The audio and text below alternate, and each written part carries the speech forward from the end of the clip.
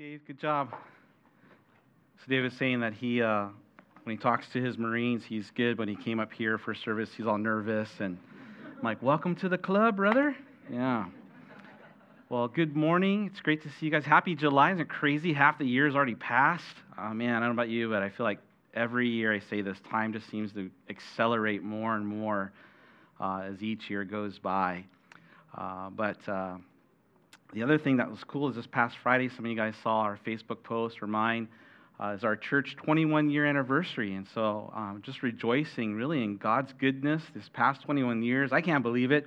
I planted the church when I was 8 years old. And that was a joke, sorry, yeah. But no, the Lord's been just so thankful for God's faithfulness to us over these years. And I'm excited. God's not done in all that he wants to continue to do in and through our lives. And so thank you for being a part of God's story and joining us. And I know some are new this morning, so we're blessed that you're here. We do hope and pray that you feel loved and welcomed, and that at the end, just getting into the Word of God, that you're edified and encouraged in your spirit today. Real quick, in regards to tomorrow, please pray. We're really hoping that we'll be able to get to the beach and just have a great time. It's not a Japanese holiday, so of course it is a U.S. holiday. There's an advantage to that in that we usually don't have to compete then with other crowds at that particular beach. It's one we've been going to for many years, and so our normal play is that we basically rent out half the cabanas that are there. There's about 10 that we rent out, reserve, the church does for all of us.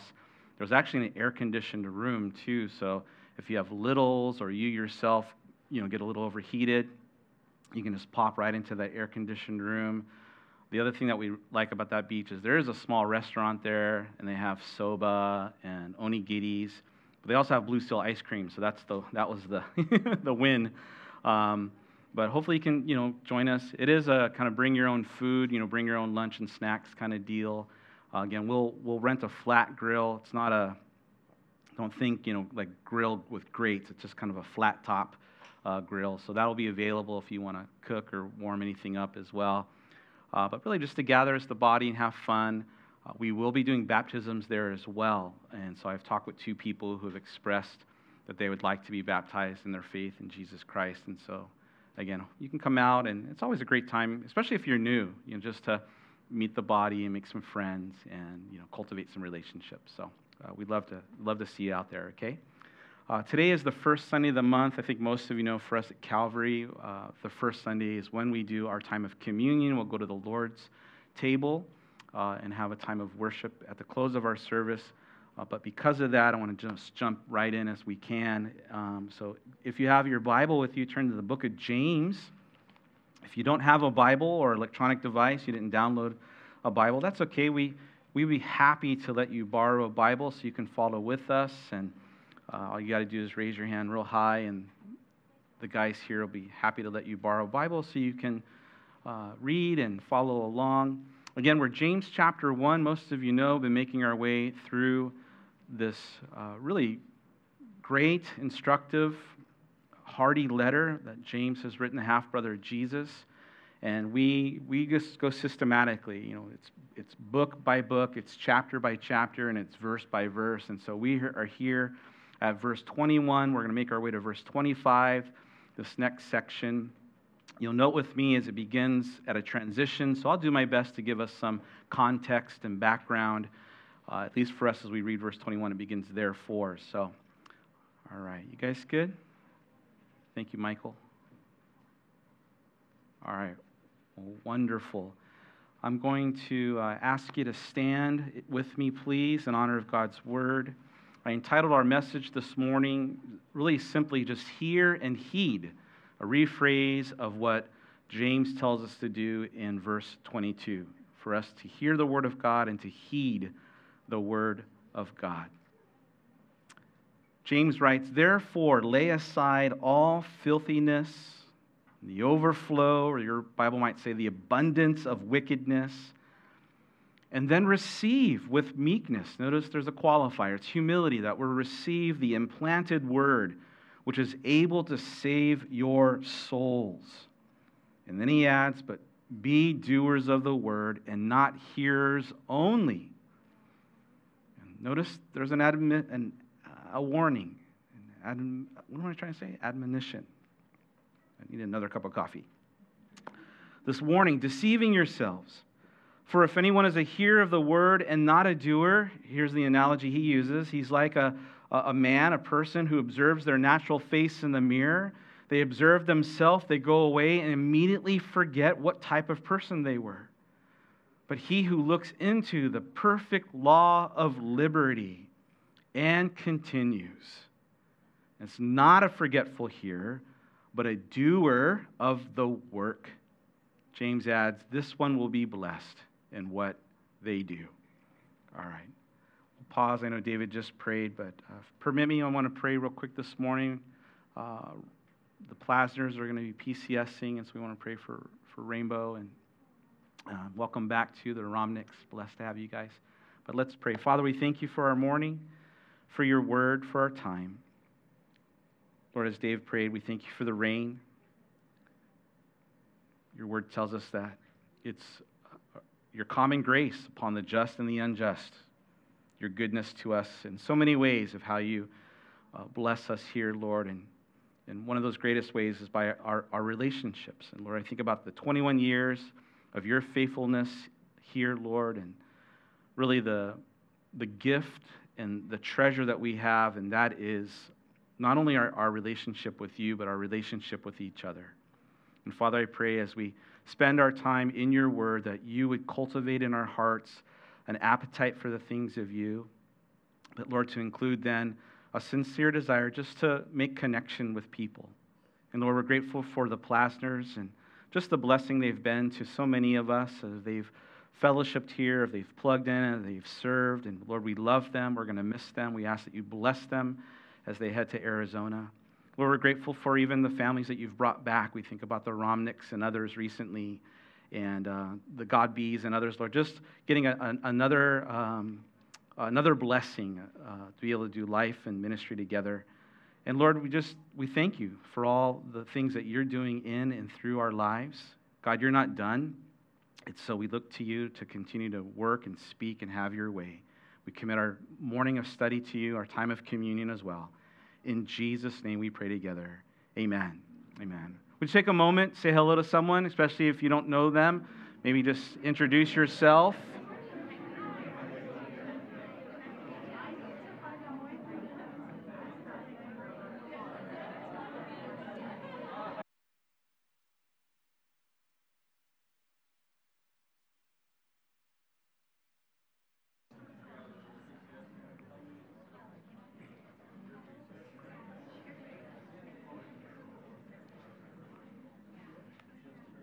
It's like the super friendly bunch right there in the back. Yeah. I'll just go. No worries. When the music stops, you got to be in a chair. That's how you. Some years ago, some of you might remember, there was this ad campaign that ran both on TV and in print for Volkswagen. And the ad campaign, the slogan, to me was pretty catchy. It said, "On the road of life, there are passengers and there are drivers." And the next little line was, "Drivers wanted." Anybody remember that little catchy phrase? I thought it was kind of cool. In some ways, I think it could be applied to our life as Christians. It could be an ad slogan for the Christian faith, that in our walk with the Lord on this road of life, there can be times where there are just spectators and there are participants. And I would dare say to you that James would encourage us, perhaps even challenge us to not just be spectators, but that God wants participants. He's seeking active participants. Now, please understand, there are aspects to our faith as we follow the Lord that we are simply recipients of God's grace, of his unmerited favor to you and for you. God is the initiator. God is the activator. God is the one who put into motion our salvation, for example. It is because God loved and loves you that God sent his only begotten Son. to be born, to live a life without sin in your place and mine, to then die on a cross on a hill called Calvary for your sins and mine, in place of you and me, to take my sin, your sin, the power and the penalty of your sin and my sin. What did we do? We did nothing to deserve that. That's all God. God did that. Jesus came to seek and to save those who were lost. And so salvation for you and for me, it is a gift of God. It's grace that He gives us and He offers us freely. It's back in verse 18 that James reminds us that it's of God's own will that He brought us forth by the word of truth. And so there are elements of our faith, if you will, aspects of our faith that we're simply the recipients of God's amazing grace. But along with that, being recipients of grace, we're also called to be responders of grace. The Bible says that we loved God because He first loved us. And so, yes, God loved you, but we respond to God's love by loving Him. The idea then, having been brought forth by the word of truth, being born again by the Spirit of God, being adopted and chosen and brought into the family of God. Well, now as family of God, God then gives us things that we get to do. And He wants us to be active participants in harmony with His Spirit that's working in you and with you. And of course, God wants to work through you. And it's this partnership that James is going to describe. It's this part of what we get to do in response to what God has done, working out what God has put inside of us. It's not just James. Paul writes to the Philippian church in chapter 2. Paul says this, "Therefore, my beloved, just as you've always obeyed, not only in my presence, but even in my absence," he says, "continue to work out your own salvation in reverence of God, for it's God who has worked in you, both to will and to do according to His good pleasure." Now, you might remember as we've been studying the book of James, and again, if you're new this morning, we're blessed that you're here. One of the things that we noted about James is that he's not very fluffy in his writing, right? He comes out pretty strong and straight. He loves the people he's writing to, but he has no qualms about punching them in the face, spiritually speaking. He's like a drill instructor of the New Testament who wants to make sure that we as followers of Christ understand that it's more than just words. It's more than just a profession or a confession of our faith. There needs to be a practice there. There needs to be an equal sign between what we say we believe and then how we live our life. And it's James that then calls us to that. Lovingly, but strongly. And at times his words are sharp. They're almost bare-knuckled, if you will. They're very direct. And he doesn't present them as though they're options, like consider this, and maybe you can entertain this. It's not as though he brings us like when we go to Blue Seal, like, okay, figure out what you want. Look at all of these selections. Do I go with salt cookie or, choco mint? My answer is just get both, right? But it's not as though there's these options that he presents to us. It's very clear-cut commands. It's very direct. And that's what we've entered into here in this section. And so let's see what James tells us on behalf of God's Spirit working in him, what we should do, how we should respond to God's grace in our life. Verse 21, he says, "Therefore lay aside all filthiness and the overflow of wickedness." Now, as we jump into this, if you've been here for some time, you've heard me say any time, and perhaps maybe you've heard this before, when you get to that word therefore, you want to pause for a moment. We want to be good students of Scripture and realize that's a transition word. something's happening, we want to go back to context and realize, what is he making a connection? What conclusion is he drawing based upon what he's told us before? What he's told us before, well, it's God who brought us forth by the word of truth, verse 18. What he's told us before in verses 19 and 20 is that he's given us a prescription for our ears and our mouth and our heart, that we're to be quick to listen, but slow to speak, slow to wrath, don't fly off the handle. And now he adds to that application. Therefore, in light of all that God has done, the goodness of God, that every good gift comes from above, in light of all of these things, here's what we get to do. Here's what we should be doing. Lay aside all filthiness and all manner of wickedness.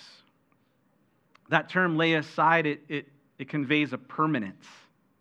It's not like when you get home and you set your keys down and your phone down, only to come back and pick them back up again. No, this idea of laying aside means to permanently cut off, jettison, throw it in the dumpster and don't go back looking for it. Put it in the shredder to be permanently thrown away. That's how we're to treat this. Well, treat what?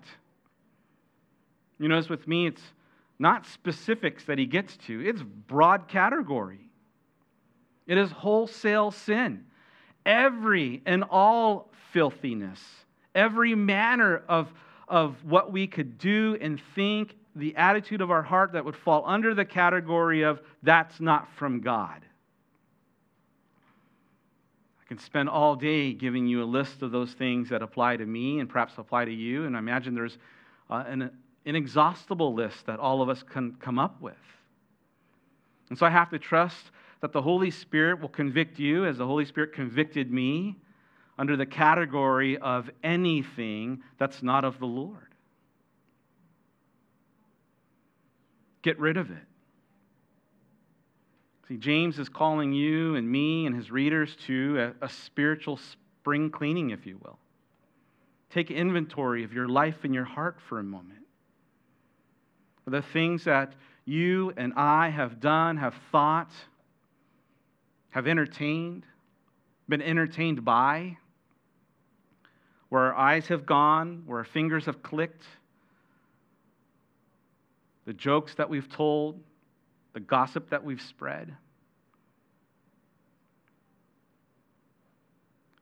It's because God gives us every good thing, every perfect gift that's from above. The proof of God's goodness in our life, the very gift of salvation that he brought us forth. That we then should be quick to give attention then to his voice and his word, to be prayerful in our response. At times knowing that there'll be things that we're going to hear that we don't like, and so not fly off the handle. James says, make more room for what God wants to do then. Take inventory of what's happening in your heart and your spirit and make room for his good things. Our response, if you will, then is to evaluate and throw out. That doesn't belong. That's dirty. That's junky. That's hindering me. That's not of the Lord, and get rid of it. That's the part that we get to play. That's the part that we get to respond. Of course, as we've talked about before, and empowered by his Spirit, that's what we have to understand as, understood here. And so we can just rephrase it this way. In order for you and I to experience the fullness of what God wants to give and for us to experience, we have to remove everything that hinders its input. See, I will cheat, and you will cheat yourself from the fullness of God's blessing by entertaining something that's not of the Lord. God is gracious and he's good. He's a God who wants to bless. James will even use the word, you're deceiving yourself. That this principle isn't just something that James says. The Spirit inspired Paul to basically write very similar in Ephesians chapter 2. He says, put off your former way of life, your old self, the old nature that's corrupted by deceitful desires, and instead be renewed in your spirit and in your mind.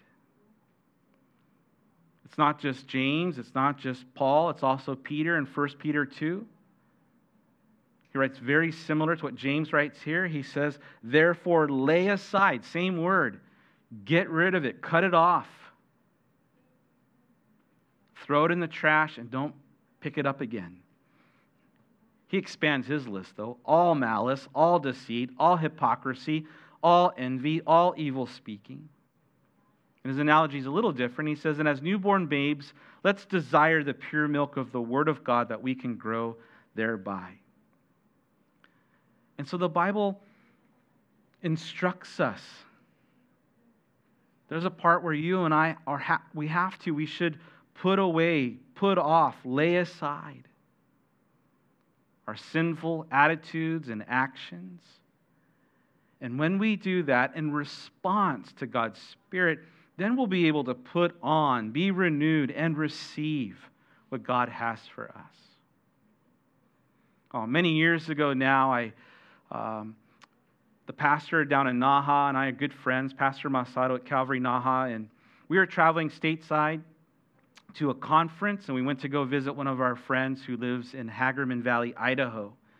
And so we drove out to Idaho from California, and then we got there, we got to attend service, and we were hanging out in the parking lot with some of the guys from church, and a group was there. And all of a sudden, this pickup truck pulls up, and the door opens, and as soon as the door opens, there's this particular type of just odor. It was foul. It was really distinct that filled the parking lot immediately. It just overwhelmed us. This young guy kind of hopped out. Pastor Masato is standing next to me, and he leans in, and he's like, in Japanese, kusai, it stinks, and he says, what is that? Now, I knew right away when I smelt it what it was. It's the smell that you don't smell here in Okinawa, but I lived in Southern California for a number of years. I knew what it was. And I think I know where some of you are thinking that it's not that kind of skunk. It was a real skunk smell, okay? It wasn't the wacky tobacco smell. It was skunk. And we found out that this young man apparently had gotten sprayed directly and fully by a skunk at close proximity. And so, man, he reeked. And his mom yelled at him, so funny, go home, Wyatt. This poor kid, got back in his truck and he drove off. Fast forward later that night, we're gathered together with some folks at the church with this pizza parlor, and Wyatt shows up. And I look around real quickly, and all the chairs are filled except for the one next to me. And so Wyatt comes in, he sits right next to me, and I kind of lean in like, oh, he doesn't smell anymore. And so I said, what did you do? And he's like, oh, it happens all the time. And so he told me he washed in tomato juice and hydrogen peroxide. I was like, all right, a life hack, good to know. I've never done that, but, good to know. And but I was amazed. He had changed his clothes, of course. He had no more smell, and he just joined us for fellowship. And I thought about that as we were reading this, and that before Wyatt could come and partake of the fellowship and being with his family and the church family and partaking of Dave's incredible pizza, and he had to take off his smelly skunk clothes. He had to wash in the overflow of hydrogen peroxide and tomato juice. When he did those things, then he could come in. Now, he was part of the church already. That was settled. Certainly he was already part of the family. His mom and dad and his siblings were there. That wasn't the issue. The issue was his ability to experience fellowship and the blessing of being in fellowship.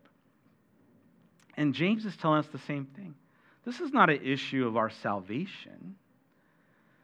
You and I were saved. If you name the name of Jesus Christ this morning as your Lord and Savior, you are cleansed from the power and the stench and the penalty of sin by the blood and the life of Jesus Christ. In fact, God accepted you and me, even in our stench, our stains, our stink. But God loves you. And God loved you so much that He didn't leave you or me in that state. Placed His Spirit in you and in me. And from the inside out, God is, if you will, washing us clean. It's a process. And saved out of the world, and now God wants to get the world out of us. And so when you and I come to Christ, understand we're made new. All the old things have passed away. That's a transaction that's been settled. It's not an issue of whether we're part of the family or not.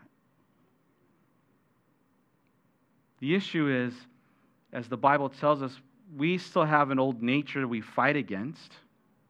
We still walk in a world that's filled with spiritual skunks that want to get its smell on us, that at times we can pick up, that we can default to, that we can stumble into, our old habits and old natures.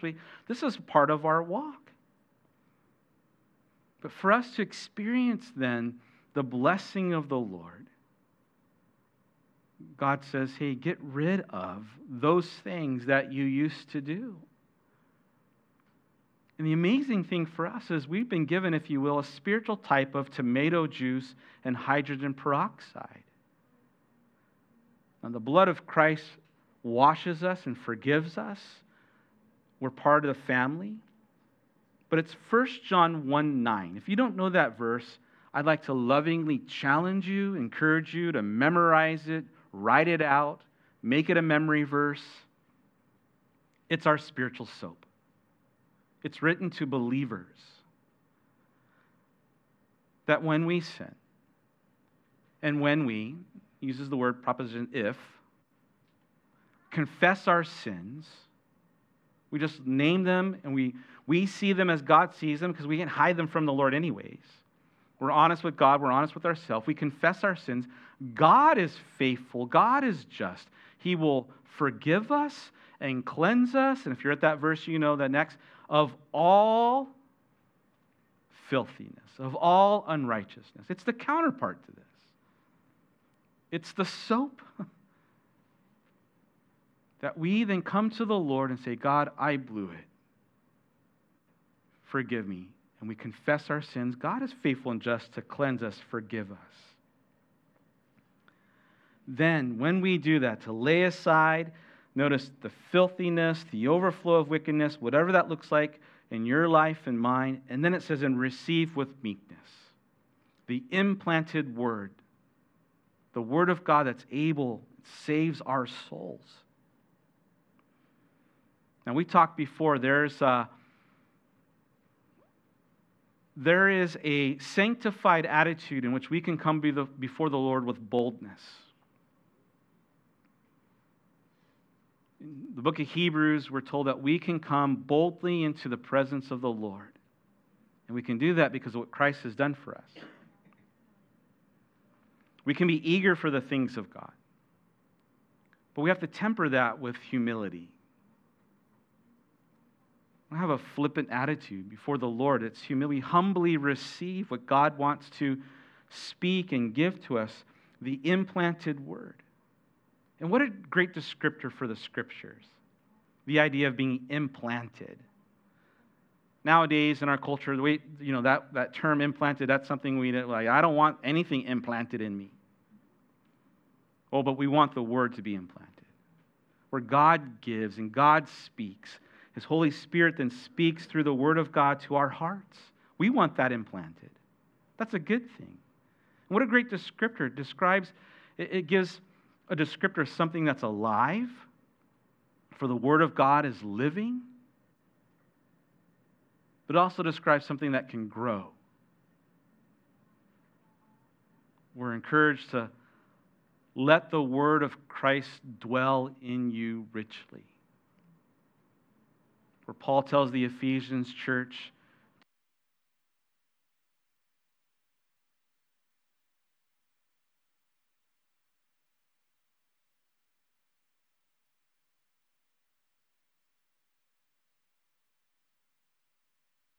Hello, hello. Ooh. Sorry, you guys. We good? All right.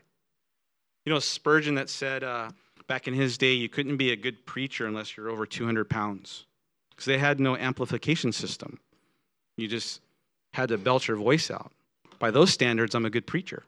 So, thank you. Oh, where am I? Oh, a great descriptor of God's word. Conveys the imagery of roots, conveys the imagery of growth. And really, that's what God wants in our hearts, where the word of God would grow roots in our heart, and that we'd be fruitful. It's good. I'll just go with this. And so we think of our heart like a small garden. The part of our responsibility then is to tend that garden. There's things that can grow up in our garden, right? The weeds of sin and choke out the word and take over, space. And so we're to tend the garden of our heart. The gospel begins with the saving of our souls. But it has the power to save more than just our souls, if you will. It's the word of God has the power to save our marriages, save our families. When we apply the word, it saves our relationships and friendships, even our careers. We act according to the word of God. It saves us from mistakes, heartache, foolish choices. The word of God can save us from crisis that often is created. You have friends and family, I do, to see what happens when they're not living according to the word of God. Perhaps you've experienced that yourself as I have. The mess you can make when you divert from Scripture. And so it has the power to save us. And then James just gives us very plainly the application, verse 22, but be doers of the word, not hearers only. And he adds this, though, deceiving yourself. It is a vital key when it comes to God's word and our response to it. Two parts. And the idea is that we have to, we should hear it, listen to it, give attention to it. But James says that's not enough. We got to do something with it. Heed it, apply it, live it out. And so I'll just rephrase what James tells us here. It's not enough to only hear God's word. We have to obey God's word. That phrase, the idea of hearers only, today we can translate it like auditing a class. You ever go to school, maybe at college, they allow you to, sometimes some schools allow you just to audit a class. The idea where you take the class, but you don't have to do any of the work. Maybe it's even a smaller, fee to get in, but you don't have to do the homework, and you don't really, but you don't get any credit either. That's the idea. You just go for information. When I was in school, I had some friends that would audit classes just so they were terrible because they wanted to, try to find a girlfriend. Like, crazy. So it's the same term here. It's the idea of James is saying, listen, don't come and audit class with God's word, where you just sit and receive and you do nothing with it. As though we just come and be mere spectators and not actively participate. And there are those even in Jesus' day. And they were in class, if you will. Jesus turns to this group of religious leaders and he says in John 5, you study the scriptures diligently, thinking that you'll find in them eternal life. He says, but the very scriptures that testify about me, you read it, but you're not heeding it. He says, for you refuse to come to me and have life. And so here's a warning for us. Here's something that's really sobering. This verse tells us that we shouldn't merely come and audit the word of God. To come and sit and receive and to leave and do nothing with it. That's really easy to do in our day and age. One of the blessings of living in our time now is that we have amazing access to the Word of God like never before. You can download hundreds of different translations on your electronic device that's sitting on your lap or in your pocket. It's amazing. And even beyond that, we have access to podcasts and live streams and audiobooks and all manner of access to teaching, biblical content, debates, studies, just at our fingertips. And that's a blessing. But there's a danger in that, because the danger is that we can just become consumers of content. And it could be really good, solid biblical content. The danger, though, is we have no outlet. We're just consumers. We're not taking what God has given to us and living that out and serving the Lord and being in community. It's just a form of spectating. We're just taking in, and never giving out. So there's a danger even for us as followers of Christ. I mean, one of the things I love about our live stream is that we're able to connect to people who can't come to church for whatever reason. They're deployed, they're sick, COVID. There's some folks that are watching even, from the States. And so there's a blessing there. And praise the Lord, you guys are here, but we have to be careful that we don't allow that to become our default, or that just becomes so convenient and comfortable. You're just consuming. And so here James is telling us a person who only listens and hasn't permitted the word of truth to permeate their hearts so that they're seeking the Lord and applying the truth, James says, you are fooling yourself. You're lying to yourself. You're deceiving yourself. You're living a lie. If you think, or I think, I can just come, hear a message, or read the scripture and close my Bible, or close the podcast off and just go out and do whatever I want to do. That term, deceive yourself, it's actually in the original Greek, it's an accounting term. It's the idea that you've made a gross miscalculation. You're trying to convert yen to dollars and you got it all wrong. That ice cream's not $1,000, He says, you've made a gross error in your thinking, is the idea. Now, James offers his own analogy. And it's not skunks and pizza parlors. He says, verse 23, for anyone who is a hearer of the word and then not a doer, here's his analogy. It's like a person who looks in the mirror. You look in the mirror and you see yourself, and then you go away and you immediately forget what you just saw. I think we can all relate to that. I imagine, I'm not a prophet, but I imagine that all of us, or the majority of us, at some point this morning already, we looked in a mirror, maybe even more than one time. The Word of God is likened to a mirror. That's a good analogy, right? Because a mirror, for the most part, unless it's tweaked or magnified, whatever, it will just reflect back what it sees, right? It doesn't lie. It will show you exactly what you look like and who you are, if you will. And so this morning, I got up. And one of the things I did is I looked in the mirror. Now, I don't have to worry about bedhead anymore. That's a blessing.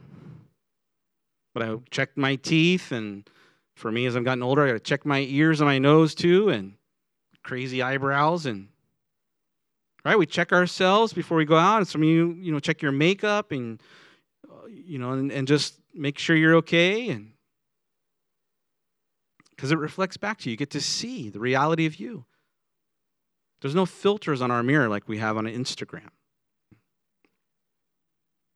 And I think it's a great analogy because there's even a part where the idea of observing closely. And the closer you get to a mirror, and I'll add this, and the brighter the light, the more you see of yourself. More is revealed. I don't know about you, but sometimes I'm scared at what I see. Although there is a blessing about getting older because my eyesight's not as good as it used to be, so I look better now.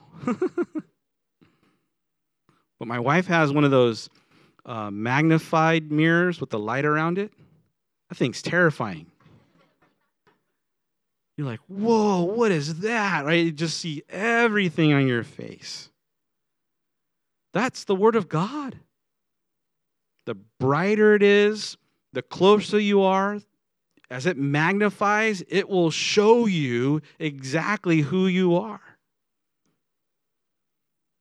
And isn't it amazing? One of the paradoxes of our faith is the closer we come to God, the more that we draw closer to Christ, the more that we realize just how sinful we are, how far we are from the Lord. And the Apostle Paul had this increasing awareness of his sinfulness the closer and the longer he walked with the Lord. And by the end of his life, when he writes to Timothy in 1 Timothy, he says that Christ came to save sinners, and I'm the worst. I'm the chief of sinners, he would say of himself. And so very plainly, the Word of God tells us the truth about who God is, but also about who you are. And where James will go with this is sometimes we don't like what we see. Sometimes we don't like what we hear. And we rather forget. But that is the power of God's Word. In fact, back in Hebrews, when we were studying Hebrews, remember that it's so powerful that it will discern your thoughts and your intentions. It can see and reflect you and show you even more than you know yourself. It will expose everything. There's nothing that is untouched. And so for us then to read and to hear God's truth, be exposed to that, and the idea of the areas that we should then repent of and get rid of, and we don't, James says, you're lying to yourself. You're only hurting yourself.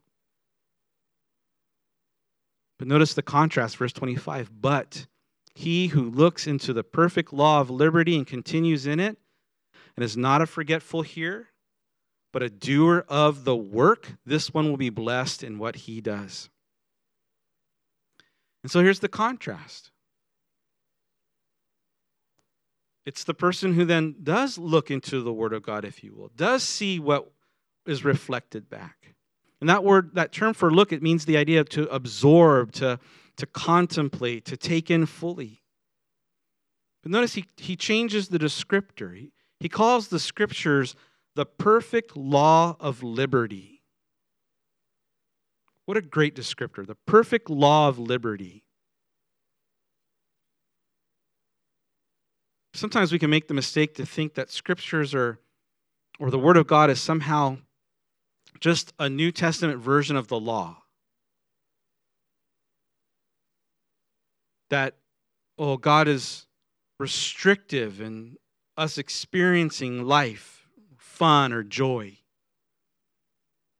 Now, I have to confess, I used to think that as a non-believer, and I would say, for me, I was ignorant. I didn't realize. And I'm still growing in my understanding of really the freedom of God's grace in our life and of walking in that and understanding that. Because there was a part of me before I thought, I'm free. I can do whatever I want. I'm not restricted or bound by these things. But the reality was, and is, no, I wasn't. I was in bondage to my own sin. Bondage and slave to the world's standards.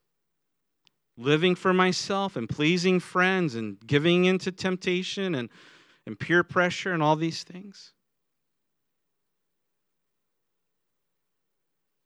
Really enslaved to as the Bible describes, right, to the patterns of this world. Thinking that, I need to do these things, and I would do these things, and I'll be accomplished and successful, and just chasing trinkets was really what it was.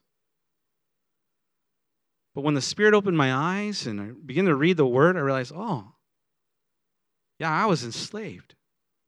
I was in bondage. True freedom was found only in Christ. Tomorrow we're going to gather, hopefully at the beach, and celebrate Independence Day. And praise the Lord that we get to live in countries where we can exercise and enjoy our freedoms. The freedom to gather together and worship and study the Word of God. The United States, here in Japan as well. These are things that we shouldn't take for granted. And so it's good to have a day to remember and celebrate and praise the Lord for our freedoms. But our spiritual freedom that we get from the Lord, this perfect law of liberty, well, you and I are free from the power and the penalty of sin, as I said earlier. You know what I'm free from? Maybe you're free from this too. I'm free from having to hide my lies. It was so exhausting. I forgot the lie that I told to certain people. And then it was just all the energy that it was exerted for me to try to remember, what lie did I tell to this person? How did I exaggerate these things? Present myself in a way that just wasn't untrue. To try to impress people that I really didn't care about me and I didn't care about them, but just in bondage to all these things. To get rid of that, so freeing. Just to be me, and people don't like me, oh well, you don't like me, and I'm okay. God loves me, I'm a trophy of God's grace. Free from the guilt and the shame and the chains of my past mistakes. You know, there's times where I share my testimony, and hopefully I do so as a to the glory of God. But even yesterday, my kids were asking me about my BC days, before Christ days. I was like, oh man, I don't want to lie to them, but they're like, Dad, did you ever smoke pot? I'm like,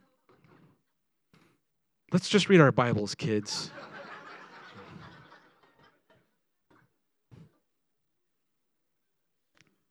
Free from that stuff. Praise the Lord. Whom the Son sets free is free indeed. Amen? And so we're free. We're free to serve and love and worship. We're free to enjoy the full blessings of God. And this is what James is talking about. We get to look into the perfect law of liberty that sets us free. And we continue in it. Of course, we're all works in progress. That's the idea. It's grace upon grace. Now, he does call it work, though. Notice, you continue in it. You're not a forgetful here, but you do the work, a doer of the work. And we pause for a second before we get to our time of communion. Listen, this is key. And this is something that you and I cannot get wrong. Now, if you've been in church for a while, perhaps you already know this. I'm going to hopefully just reinforce what you already know, and in your spirit, you just say amen. Listen, we do not work for our salvation. We do not work for approval from God. We do not work for the love of God. Christ did the work. We receive that already. God loves you. God can't love you anymore. He loves you to fullness. And even as Christians, listen, I'll share, this past season, it's been something I've been struggling with. I've shared with some of the guys. And I realized where that came from. Had one of those kind of moments of reflecting upon just my childhood and the way that I related to my own dad. My dad was not a loving guy. I mean, loved me in his ways, I suppose, but he wasn't. My dad was all performance-based. As soon as he got home, he'd be like, did you do your chores? He wanted to know, what was my homework done? What was my GPA? It was just performance. He never asked me, how are you doing? What's going on in your life? It was always, did you win your wrestling match? What did you do? It was just, what did I do and how did I do it? And so I, without realizing it, I took that, and that's how I would relate to God. And so I come before the Lord. God, I did my devotions today. I studied well. I prayed for my wife. And I presented God like this list as though my performance was going to earn his love and his adoration and relationship with him. No.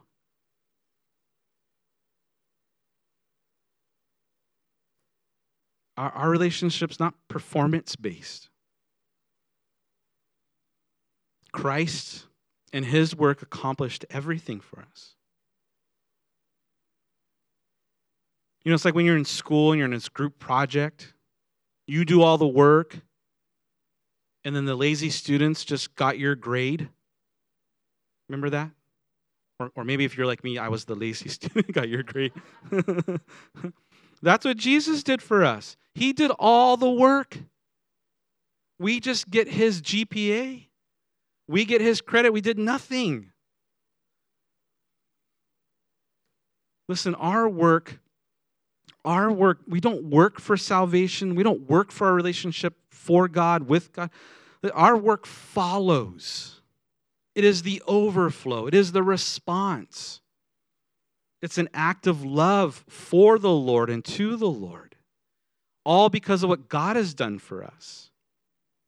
And for me, I have to come back, and I've shared this illustration before, because this is where I have to come back to. I remember when my mom, before she passed away, some of you guys know, right, she fought cancer for a number of years. And it was hard to watch her go through this. My mom was a hardworking lady. And so I'd go and visit her, and there was times where I'd go and there'd be dishes in the sink, and she just didn't have the energy to make the bed or clean the house a little. And so I would go and visit her, and I would do that. I'd wash the dishes, and I would sweep the floor and kind of tidy up.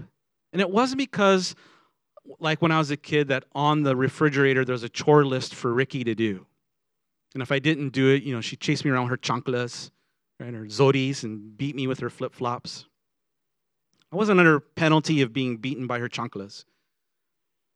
I went and did it because I loved her. That's all, because I loved her. And I wanted to bless my mom and just be a blessing to her. And it blessed me to be able to bless her, and so that's why I did it. It's in the same way. We get to bless God as a response to what God has done for us. And it should just be an act of love. That's where the Lord wants to bring us. Jesus says, if you love me, then you'll obey my commandments. You know what God's grace upon grace is? James says, if you do this, you'll be blessed. If we just do what God asks us to do, then blessings come? Yeah. Jesus says, if you know these things, blessed are you if you do them. In Matthew chapter 7, he gave this illustration about two builders, and he called one wise and one foolish. The illustration was the wise person built a house upon the rock, and when the typhoon came, things were good. The foolish person was the person who built their house on the sand. And he explains it. And you know what the similarity between the two builders were? For everyone who hears these words of mine. The foolish person heard his words and did not do them. The wise person heard his words and did them. The similarity is they both heard. The difference is how they responded. Blessed is the one who hears and does. That's grace upon grace. There's times where my kids will be like, hey, I cleaned the room. Can I get some money? I'm like, what? No, get out of here. The fact that you live in my house, that's what, you're just doing what's expected of you. And there's other times where I'm like, all right, here you go get some ice cream from Lawson. Right? The Lord wants to bless us, even when we just do what he's called us to do. And this one will be blessed in what he does. Gang, God is the initiator. God is the activator of our salvation. In his great love for you, he called you. He brought you forth by the word of truth. And our response to that, as James tells us, is to make more room for what God wants to do. And how do we do that? Get rid of your junk. Lay aside, cast away, throw it in the dumpster, all the stuff that's not of the Lord. And our tendency is to be spiritual hoarders at times. Oh, there's still stuff that's in our life.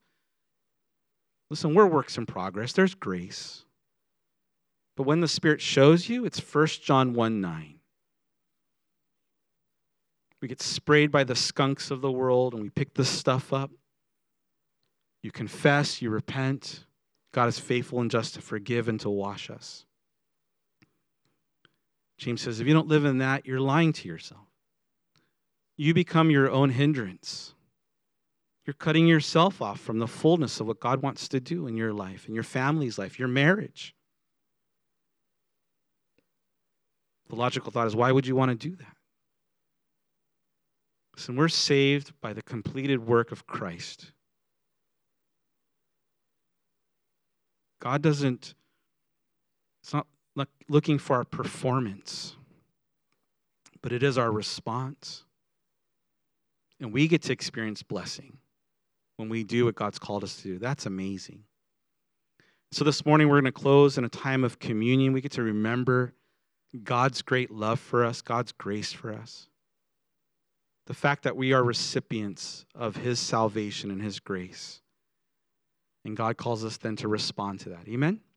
All right, let's pray. Father, we thank you so much for the morning. We thank you for your word.